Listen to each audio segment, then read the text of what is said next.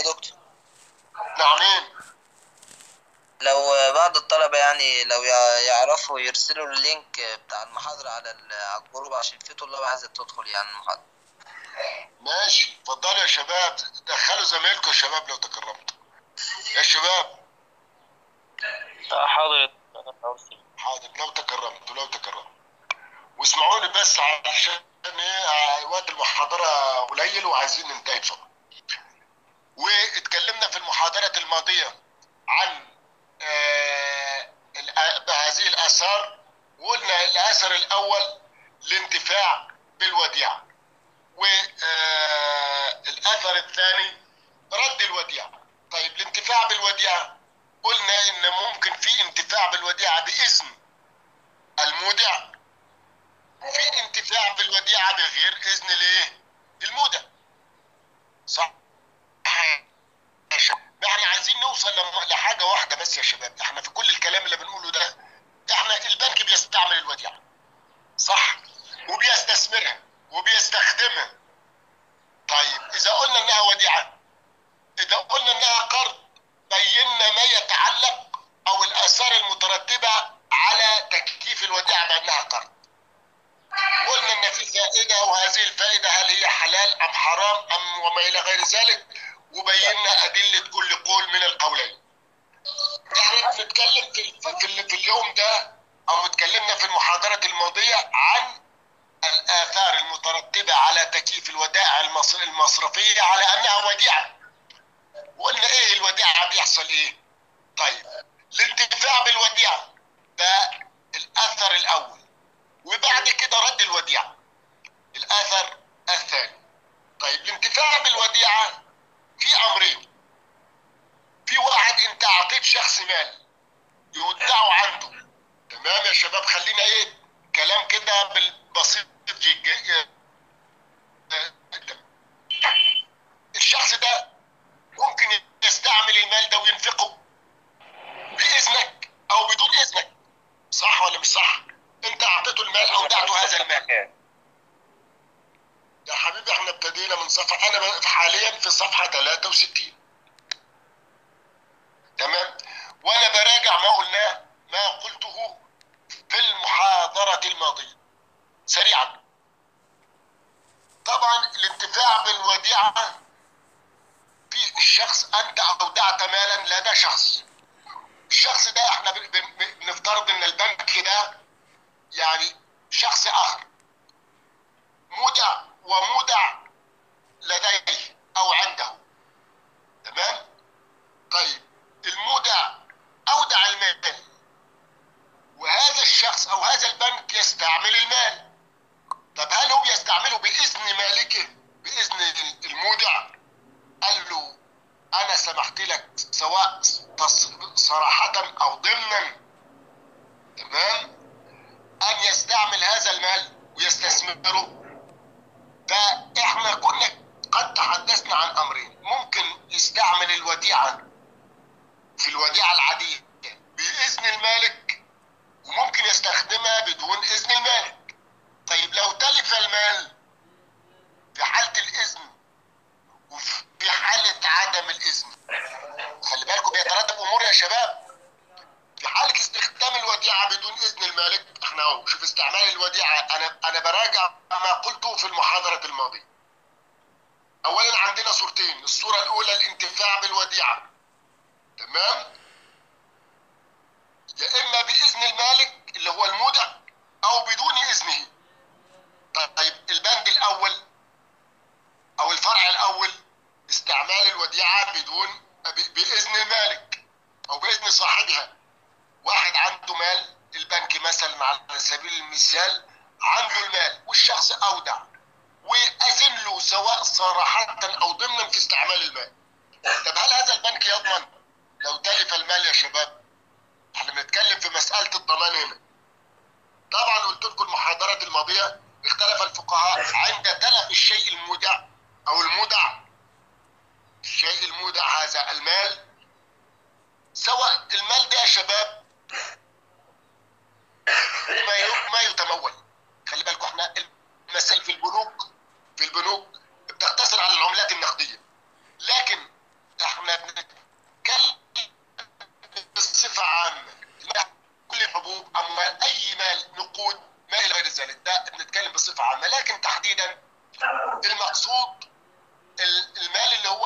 النقود اللي هي ممكن تكون يعني تستعمل أو توضع في البنوك.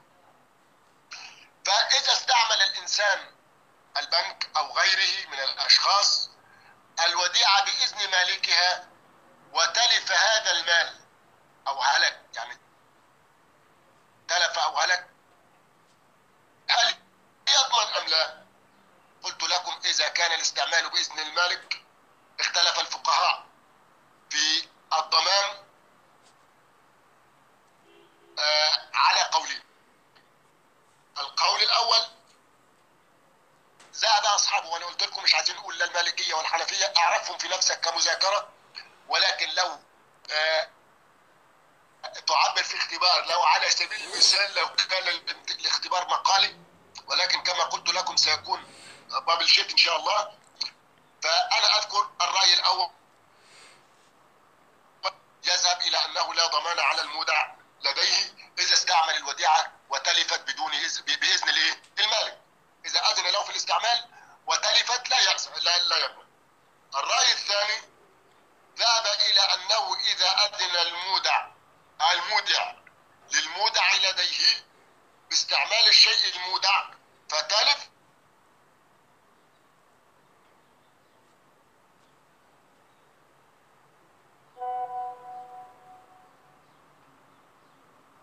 الصوت ما فيش يا دكتور. نعم الصوت منضبط. الصوت مش شغال يا دكتور عم. ازاي يا شباب؟ الصوت شغال عندنا يا شباب. يا شباب شوفوا المشكلة، في مين اللي سامعني كويس يا شباب؟ الآن شغال يا دكتور. ايه؟ الآن الصوت واضح. الصوت واضح يا شباب. المشكلة من عند الشباب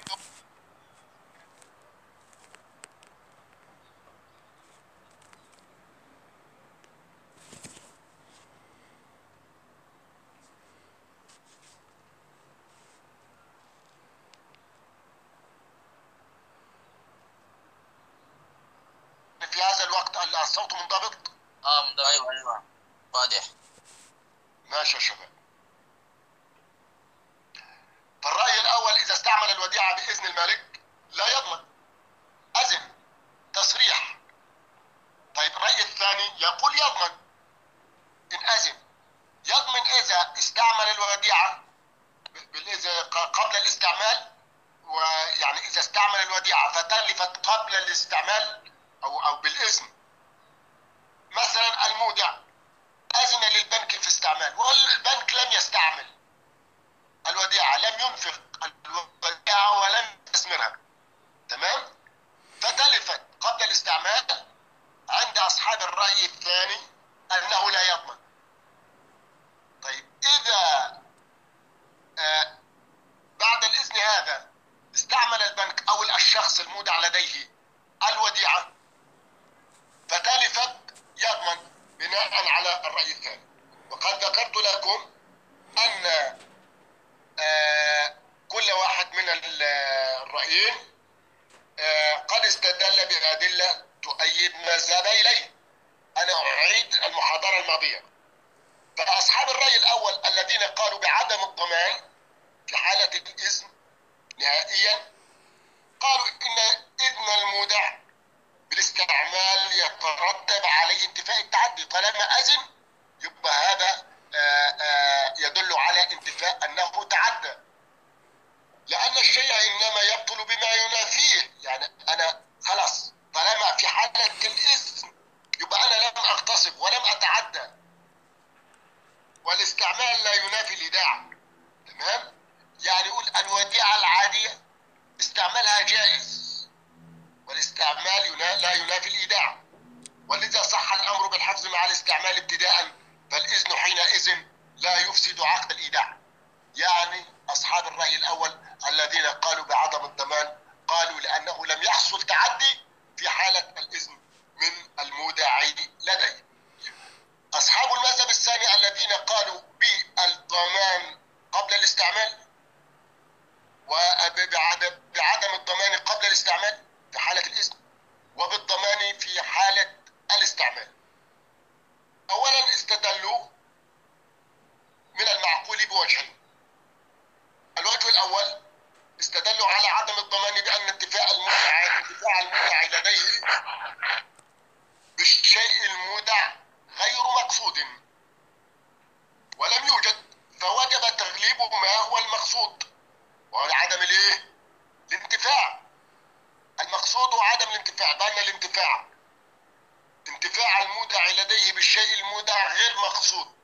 يعني في الطريقة العادية أو الوضع العادي بالنسبة للوديعة أن استعمالها من المودع لديه غير مضطرد، يعني ليس من طبيعة عقد الوديعة ولكن من الممكن. فالمقصود عدم الانتفاع، الحفظ فقط. ولكن في حالة الإذن جائز. فالمقصود الأول الحفظ والاستعمال ذلك. في حالة عدم الاستعمال، في حالة الإذن وعدم الاستعمال لا ضمان. طيب ثانيا استدلوا على الضمان بعد الاستعمال بإيه؟ أن العقد عند الاستعمال يعتبر عارية، العقد من وديعة لعارية. في حالة الاستعمال سواء فاسدة أو صحيحة، فالعقد الفاسد يترتب عليه أثر أيضا يا شباب. بيقول لك هو العقد ده فاسد صحيح، ولكن لابد ان هو نحتاط ويترتب عليه الاثار بين المتعاقدين. تمام؟ قالوا سواء كانت هذه العارية فاسدة او صحيحة، لان بعض الفقهاء اختلفوا قالوا ايه؟ فاسدة كما قال الشافعية او صحيحة والعونة، إذ فاسد كل عقد كصحيح. خلاص أمر مفترض حتى لو هو فاسد، لو تم بغش الأركان بين العاقدين وليس على الصورة التي هو عليها، فما أصبحش في حيلة إلا يترتب عليه أثار. تمام؟ يعني مثلا زواج لابد يترتب عليه أثار، لابد ينتهي العقد وفقا للعقود الصحيحة، ولكن هو في ذاته وإن كان في طلع. يقولون وإن كانت هذه العارية فاسدة إلا أنه يترتب على ذلك الضمان بالاستعمال. طبعا أصحاب المذهب الأول ردوا بقولهم بأنه إذا كان العقد بعد الاستعمال عارية ففي ضمانها. يقول لك عقد العارية تمام، في الضمان وعدمه في الكلام عن عقد العارية خلاف. ينفع يا شباب نستدل بمسألة مختلف فيها، ولا نستدل بمسألة مستقر عليها الرأي ولا خلاف فيها بين الفقهاء؟ نستشهد نقيس، يعني ينفع القياس على مسألة مختلف فيها؟ لا يجوز. فأصحاب المذهب الثاني قاسوا في حالة الاستعمال في الدليل الثاني، قالوا على العارية، والعارية في الضمان في ضمانها خلاف. تمام يا شباب؟ فلا يجوز قياس ما هو مختلف فيه على ما هو مختلف فيه، بل على ما هو متفق عليه. الرأي الراجح من هذين الرأيين الرأي الذي يقول بأن المودع لديه يضمن بالنسبة استعمالا مأذونا فيه. تمام؟ إذا طبعا الرأي الأول قال بعدم الضمان نهائيا، والرأي الثاني قال بالضمان في حال، يعني بعدم الضمان قبل الاستعمال وبالضمان بعد الاستعمال. فالراجح من هذين الرأيين هو الرأي الأول عدم الضمان، لأن استعمال الوديعة أو استعمال الوديعة من المودع لديه تمام لا ينافي الغرض الأساسي من عقد الإيداع وهو الحفظ، لأن الاستعمال يعتبر أمرا ثانويا. يقول لك أمر تاني، المقصود الأول الحفظ، المقصود الثاني يا شباب الاستعمال، وده ممكن يجوز في حالة الإذن. طيب نأتي سريعا يا شباب عشان الكلام ده أنا قلته في المحاضرة الماضية، استعمال الوديعة بدون إذن صاحبها. طيب الحالة الأولى ما فيش مشكلة، احنا بنتكلم بس في الضمان حالة الإذن. طيب المودع لم يأذن للمودع لديه في استعمال الوديعة، تمام؟ لا خلاف بين الفقهاء على أن المودع لديه ضامن للشيء المودع إذا استعمله بدون إذن صاحبه. احنا قلنا في الصورة الأولى فيها خلاف في الضمان وعدمه، لكن لا، في الصورة الثانية يضمن لأنه بدون إذن. في الصورة الأولى كان هناك إذن من المودع سواء كان صريحا أو ضمنيا، ولكن في الصورة الثانية لا يوجد إذن من البائع من المودع، تمام؟ ففي هذه الحالة لا خلاف بين الفقهاء بأن المودع لديه يضمن الوديعة إذا استعملها دون إذن صاحبه. طيب يبقى هنا الضمان متفق عليه. بعد بقى الخلاف بين الفقهاء في تقييد الضمان، ضوابط الضمان ده مطلق تمام ولا مقيد؟ هم اتفقوا على الضمان بصفة عامة بدون الإذن، إذا استعمل الوديعة بدون إذن المالك، إذن صاحبه. اختلفوا في تقييد الضمان، هل الضمان اللي هم قالوا ده على في بعض الفقهاء الرأي الأول ذهبوا إلى أن المودع لديه يضمن الشيء المودع إذا كان انتفاعه به على وجه يعقبه عادة. يقول لك يعني إذا كان الشخص ده المودع لديه بيستعمل الشيء ده بطريقة غير عادية الدفع، يبقى هنا يضمن. لو زي واحد مثلا استعمل الوديعة الشيء المودع سيارة مودعة أو شيء، واحد مثلا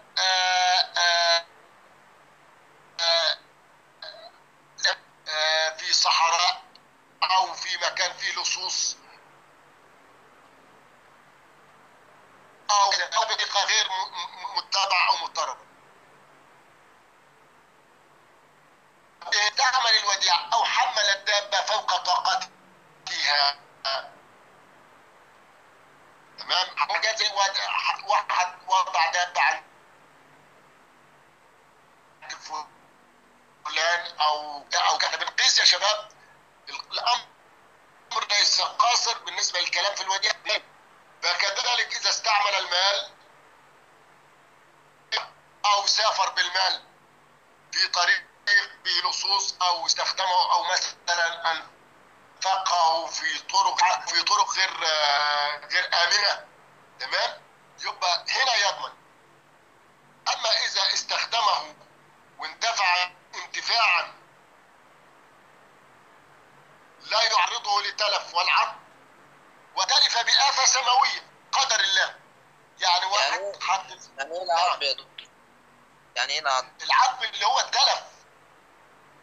التلف، يعني انت وضعت، بص يا شباب، انت حطيت طعام في الثلاجة، خليك معايا، مش حطيت فيه طعام ما وضعتوش في الثلاجة، مش هيتعرض للعطب اللي هو العفن والتلف يا شيخ، ماشي يا مولانا؟ تمام يا دكتور، شايف؟ تمام. يعني انت مثلا في خبز او في طعام في مكان حفظ، ماشي، في مكان حفظ في الثلاجة مثلا او كذا، يتعرض للعفن والتلف ولا يكون صالح للاستعمال، صح؟ كذلك المال ايضا، نقود في مكان ممكن يصله ماء او يصله مثلا قوارض، واخدين بالكم يا شباب؟ يا شيخنا فهمت معنى عقد؟ يا تلف دكتور وعقد. فهمت يا دكتور. ماشي يا دكتور. يا دكتور آه. ما حكم استخدام هذه الوديعة بدون إذن؟ ليه؟ استخدام هذه الوديعة بدون إذن. استعمال الوديعة بدون الإذن. نعم. بص هقول لك، احنا كله يا شباب بنتكلم في ايه؟ الصورة عندنا صورة البنوك، يعني نتكلم بنقيس على الوديعة العادية. كان قديما يا شباب الفقهاء تكلموا، انتوا قرأتوا في عقد الوديعة واخذتوا الوديعة. عقد الوديعة كان المقصود منه الحفظ. كان يا شباب كانت الدور والمساكن كانت لم تكن على هذه الحالة التي نحن عليها الآن. كان ممكن لصوص ويسطع على الأموال، تمام، يأخذوا هذه الأموال. فالشخص هذا يحفظ المال، تمام، يحفظ المال عند شخص. يعني كان هناك من الأشخاص يبنون أماكن أو من لها احتياط ولها أساليب في حفظ. مثلا كان لم تكن قد تطورت بهذا الوقت، فيودع المودع يأخذ ماله ويضعه بهذا على دي عند شخص، وحتى يعطيه أجرا ذلك. فهنا بقيس بنوك المالك او المودع في بنك بيأذن في الاستعمال ولا لم يأذن. نفترض ان احنا عقد وديعة، ما يترتب عليه عقد الوديعة في حالة الاذن. الشخص اللي بيدع المال في البنك يا شيخ، هو مش في اذن افتراضي يا شباب؟ معروف ان في اذن افتراضي، مش اللي هو ذهب الى البنك ليضع هذا المال. ألا يعلم علما يقينيا ان البنك يستعمل المال ويستثمره؟ يبقى هذا اذن ضمني يا شيخ، اذن ضمني. فاحنا نتحدث عن ذلك. طيب احنا بنتكلم مسألة الضمان فقط، نستخدم في مسألة الضمان. احنا قلنا اذا كانت قرض بيترتب عليها فوائد، والفائدة اتكلمنا فيها وبينا الرأيين. طيب التكييف اللي قلناه كانت عايزين نبين ليس وديعة، ما يترتب هل هي عقيدة وديعة الآثار المترتبة، هل هي وديعة بناء على هذا التكييف؟ هل هذا الأمر يصح بالنسبة للمعاملات البنوك؟ طيب إذا استعمل الوديعة يكون ضامن ولا غير ضامن؟ بالإذن شباب.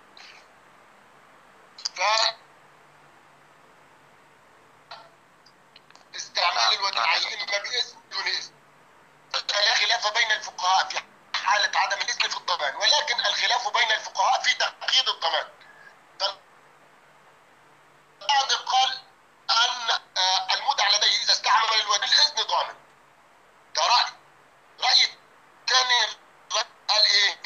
قال لا، احنا بنفرق بين إذا استعملها بطريقة غير مضطردة أو غير معلومة عرفا وعرضها للتلف والعقد.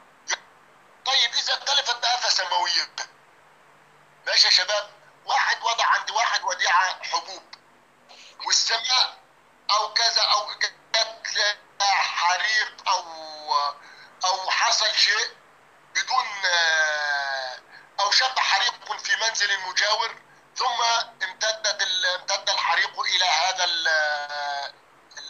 الشيء المودع. واخدين بالكم يا شباب؟ أو بآفة سماوية زي الآفات السماوية اللي بتصيب الزروع والثمار وما إلى غير ذلك. يبقى هنا في الحالة دي هو مش يعني يقول لك أمر خارج عن إرادتي، يعني أمر مش له دخل فيه. واضح يا شباب؟ يبقى الرأي الأول قال لا يضمن لها إذا في حالة عدم الإذن، إذا تلفت بآفة غير يعني مضطرد ولا دخل للمودع إلى دي.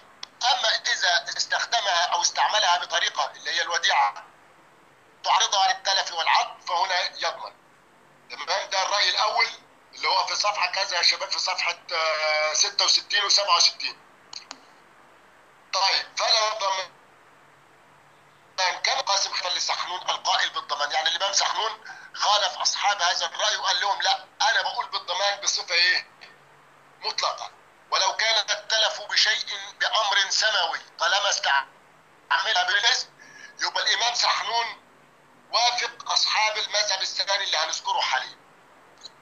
الإمام سحنون قال لا، أنا بقول بخالفكم يا مالكية، بخالف المالكية في الرأي الأول، ويقول أنا مع الرأي الثاني، بقول إن الضمان المطلق سواء بآفة سماوية أو بغير آفة سماوية.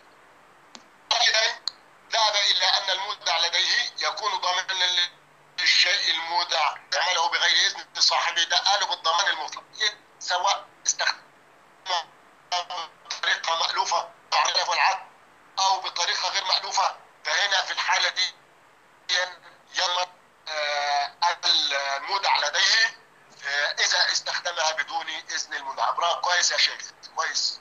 اقلب بس الكتاب كده خليه معتدل لو تكررت. الأدلة، تمام. الأدلة استدل أصحاب الرأي الأول، يبقى قلنا الرأي الأول قال إيه يا شباب؟ قال إذا استخدم الوديعة بدون الإذن بطريقة غير مألوفة وتعرضها للتلف والعطل بيضمن. طيب إذا تلفت بآفة سماوية أو أمر لا دخل له فيه واستخدمها بطريقة متبعة وطريقة معلومة عرفا ومألوفة فهنا لا ضمان عليه، خلافا للإمام سحنون اللي هو ده رأي المالكي، والإمام سحنون هذا من فقهاء المالكي. طيب الرأي الثاني للشافعية والحنابلة قالوا إن إذا استعمل المودع لديه الوديعة بدون إذن المودع فهنا يضمن ولا خلاف في ذلك. استعملها بطريقة مألوفة بغير مألوفة طالما أنها تلفت في يده فهو ضامن لها. أدلة أصحاب المذهبين، أدلة أصحاب الرأي الأول استدل الرأي الأول على تقييد ضمان المودع لديه زي ما قلنا. الأول إذا كان في حالة العقد قالوا التخريج، يعني ذكروا نص في المدونة للإمام سحنون، تمام. التخريج على ما جاء في المدونة من أنه كتاب المدونة يا شباب، من أنه ومن أودعك عبدا فبعثه في سفر وفي أمر يعقب في مثله ضمنه. يعني قالوا لو واحد أرسل عبد في مكان بعيد، تمام، أو مكان غير مألوف أو مكان فيه هلاك، مثلا مكان فيه شباب مثلا قطاع طريق أو لصوص كذا أو كذا فتلف أو كذا فهنا الضمان لأنه أرسله في مكان غير آمن ومكان غير يعني مألوف عرفا. وأما إن بعثه لشراء بقل أو غيره من حاجة تقرب من منزله، يعني يقول لك مثلا زي ما احنا بنتكلم كده يا شباب، يقول لك بعتوا دكان وبعتوا بقالة قريبة منه من مكان مش بعيد ولا مكان فيه ممكن يحصل فيه مشكلة للعبد. فهمتوني يا شباب؟ فهنا دي نص المدونة، لأن الغلام لو خرج في مثل هذا لم يمنع منه. يعني يقول لك لو راح الدكان في أي وقت ولا البقالة في أي وقت أو يشتري حبوب أو يشتري كذا من السوق يبقى الأمر كده إيه؟ أمر بسيط وأمر معلوم. دكتور والمراد نعم.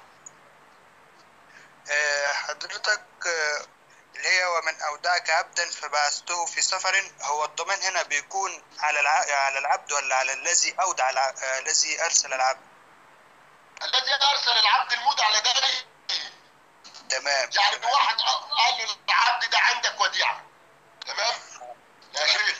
احنا بنقيس على اموال، المال والعبد دي او العبيد كانوا اموال قديما، واخد بالك؟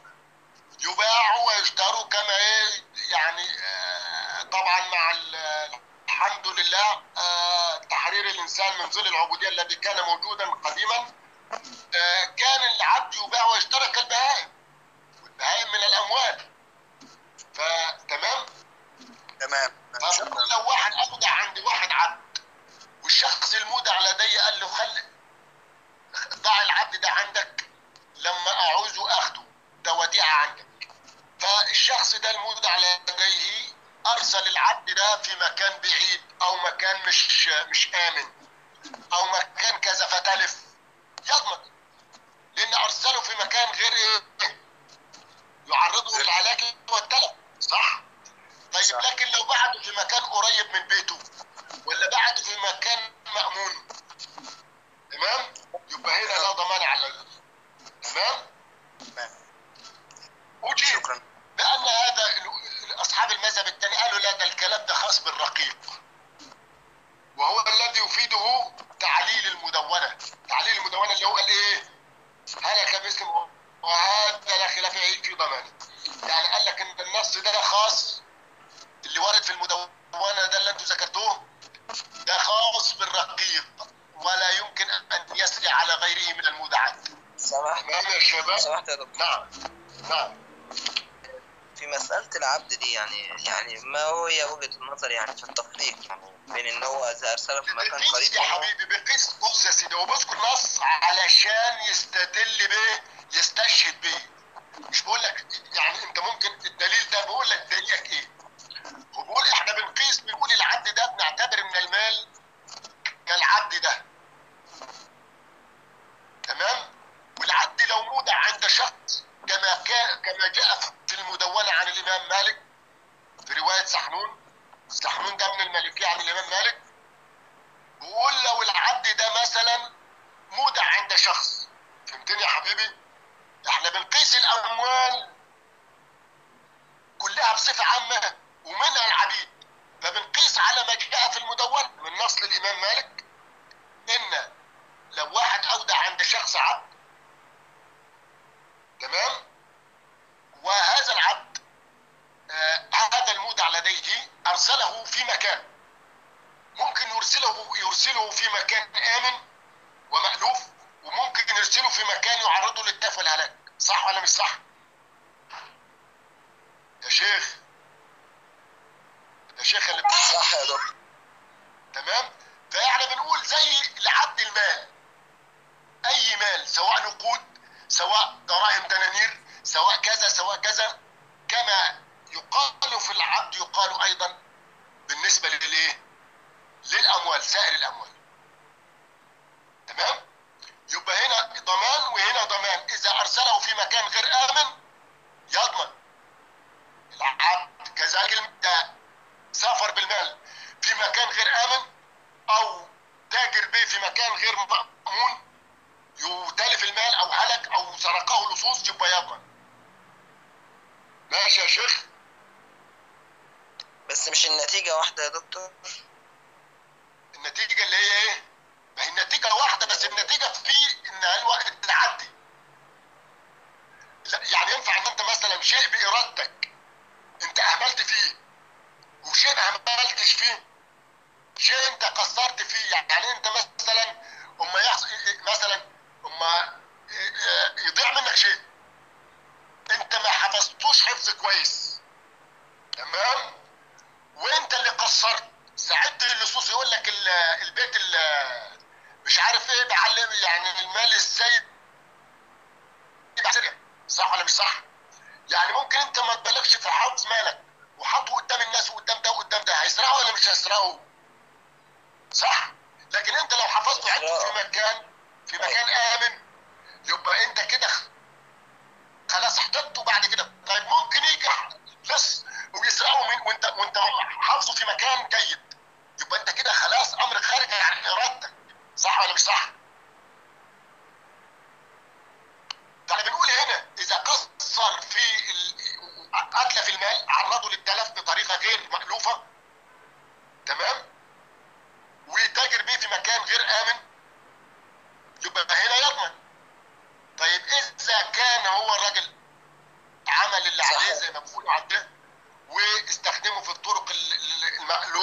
الطرق لا تعرضه للهلاك والعقب والتلف، يبقى لا يضمن.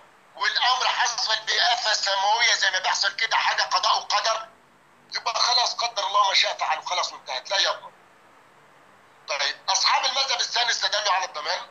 طيب الشيخ كما استدلوا على الضمان اذا استوى الامران العقد وعدمه، قالوا طيب لو كان الامر فيه شك، ده استخدم في حالة العقد ولا عدم يعني طب هو حافظ عليه؟ طب ما ممكن واحد مثلا نعينه بس راجل غلبان وراجل مسكين ما يعرفش المكان اللي كذا واللي كذا، فالمسائل التبس عليه. في حالة شك، في حالة الشك دي يضمن. ليه؟ تغليبا للاحتياط. نقول المال لان لو احنا مثلا قلنا بغير كده يبقى بعض الناس بقى ايه هيبالغ في اتلاف الودائع. الامام سحنون استدل على عدم الضمان على الضمان بصفه مطلقه، لانه بيوافق الراي الثاني. قال لا، ان المودع لديه باستعماله الشيء المودع قد تعدى، لانه هم في البدايه ما اذنلوش، طالما ما اذنلوش يبقى ما يستعملهوش. يبقى الامام سحنون ظل على وضعه الطبيعي كما قال اصحاب الراي الثاني، وقال انا مع الراي الذي يقول بالضمان. طيب اصحاب المذهب الثاني استدلوا على تقييد الضمان باستعمال المودع لديه بالشيء المودع بالمعقول. قالوا يضمن. اولها او اول الدليلين ان المودع لديه قد تصرف في الشيء المودع بما ينافي مقتضى الايداع. هم رجعوا هنا اصحاب المذهب الثاني لاصل الوديعه يا شباب. قالوا الايداع لا استعمال فيه، ما فيش حاجه اسمها استعمال باذن او بدون اذن. تمام؟ طيب ده المصيبه اكتر لو استعمل بدون الاذن. تمام يا شباب؟ طالما استعمل الوديعه ده ينافي مقتضى الايداع. الايداع الحفظ. مقتضى الايداع ايه يا شباب؟ ردوا علي. مقتضى الايداع ايه؟ حفظ المال. الوديعه حفظ، هي مش قرض ولا هي استثمار مال. يبقى مقتضى الوديعه حفظ المال. يبقى هنا الشخص ده باستعماله لهذا المال خاصه بدون الاذن اصبح متعديا وينافي مقتضى الايداع، فهنا يضمن اذا تلف المال، سواء بآفة سماوية سواء بغير تعدي ولا تقصير منه، فهنا في هذه الحالة يضمن. الدليل الثاني ان في استعمال المودع لديه للشيء المودع بدون اذن صاحبه خيانة للامانة. يقول لك ده خيانة امانة حتى بدون الاذن، خائن. فهنيجي نقول له ما يضمنش؟ لا، يبقى يضمن في جميع الاحوال. ما هو الرأي الراجح يا شباب؟ الرأي الراجح بعد عرض هذه الأدلة يتضح أن الرأي الراجح هو الرأي الثاني القائل بالضمان. وصح كده يا شباب، هو ما تميل إليه النفس. أنت أودعت عند شخص مالا أو شيئا، مقتضى الوديعة الحفظ، ما قلتلوش استثمر ولا ضارب فيه ولا تاجر فيه، يبقى مقتضى الوديعة الحفظ. طيب قلت له حتى لم تأذن له باستعمال هذا المال فاستعمله دون إذنك، ففي هذه الحالة تعد آخر. يعني طبيعة الوديعة الحفظ وليس الاستعمال. تمام؟ فهذا خالف ولن مقتضى الوديعة وهو الحفظ فقط، وخالف إذن المالك وهو صاحب المال، فيكون ضامنا للمال إذا تلف. تمام؟ إذا تلف هذا الشيء لصاحب المال. لأن المودع لديه ممنوع من استعمال الشيء المودع بغير إذن من صاحبه. قال ابن المنذر: أجمع أهل العلم على أن المودع لديه ممنوع من استعمال الوديعة، ومن ثم إذا استعمل المودع لديه هذا الشيء كان ضامنا، لا فرق بين استعماله على وجه يتلف به عادة، مش نقول بقى يتلف ولا ما يتلفش، هو استعمله بدون إذن صاحبه، خالف مقتضى الوديعة وخالف إذن المالك، فيكون ضامنا. ومن ثم هنا هو التعقيب يا شباب، تعقيب على ما نريد توضيحه. ومن ثم فإن البنك إذا استعمل المال المودع لديه بدون إذن صاحبه يكون ضامنا له مطلقا. تمام يا شباب؟ أنا طبعا مش الصورة الثانية الانتفاع بالوديعة بالاتفاق، ده إن شاء الله ويكون بدايتها صفحة 70 في المحاضرة القادمة، لأن طبعا كما تعلمون وكما عرفت أن وقت المحاضرة ساعة واحدة في هذا الشهر الكريم. وبرجاء يا شباب أنا في انتظاركم من أول بداية الوقت. نرجو إن شاء الله قراءة أو تحضير المحاضرة القادمة الانتفاع بالوديعة، وهي الصورة الثانية بالاتفاق، وبعد كده رد الوديعة. وإن شاء الله يكون يعني ننتهي من الكلام عن الودائع المصرفية في المحاضرة القادمة بإذن الله.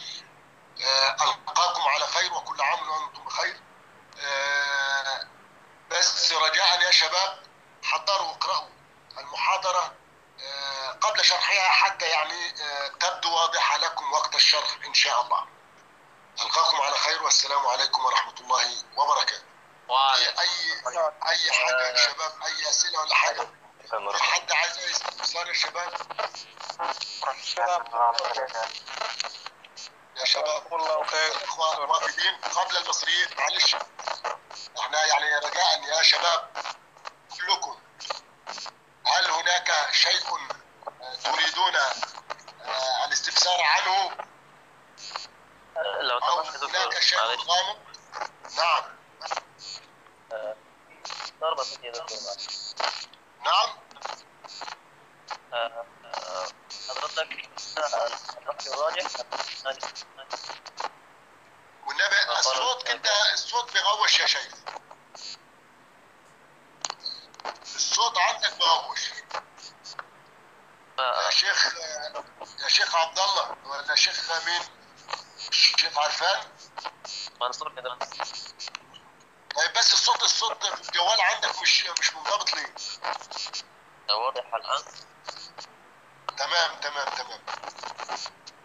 ماشي يا شيخ، اتفضل قول. الرأي الراجح هو الرأي الثاني كما كتب الكاتب يعني. الرأي الثاني القائد بالضمان. بالضمان يلا. الرأي الأول هو ذكر تقريبا يعني آفة سماوية أيضا، لكن الرأي الثاني ما فيه آفة سماوية، صحيح؟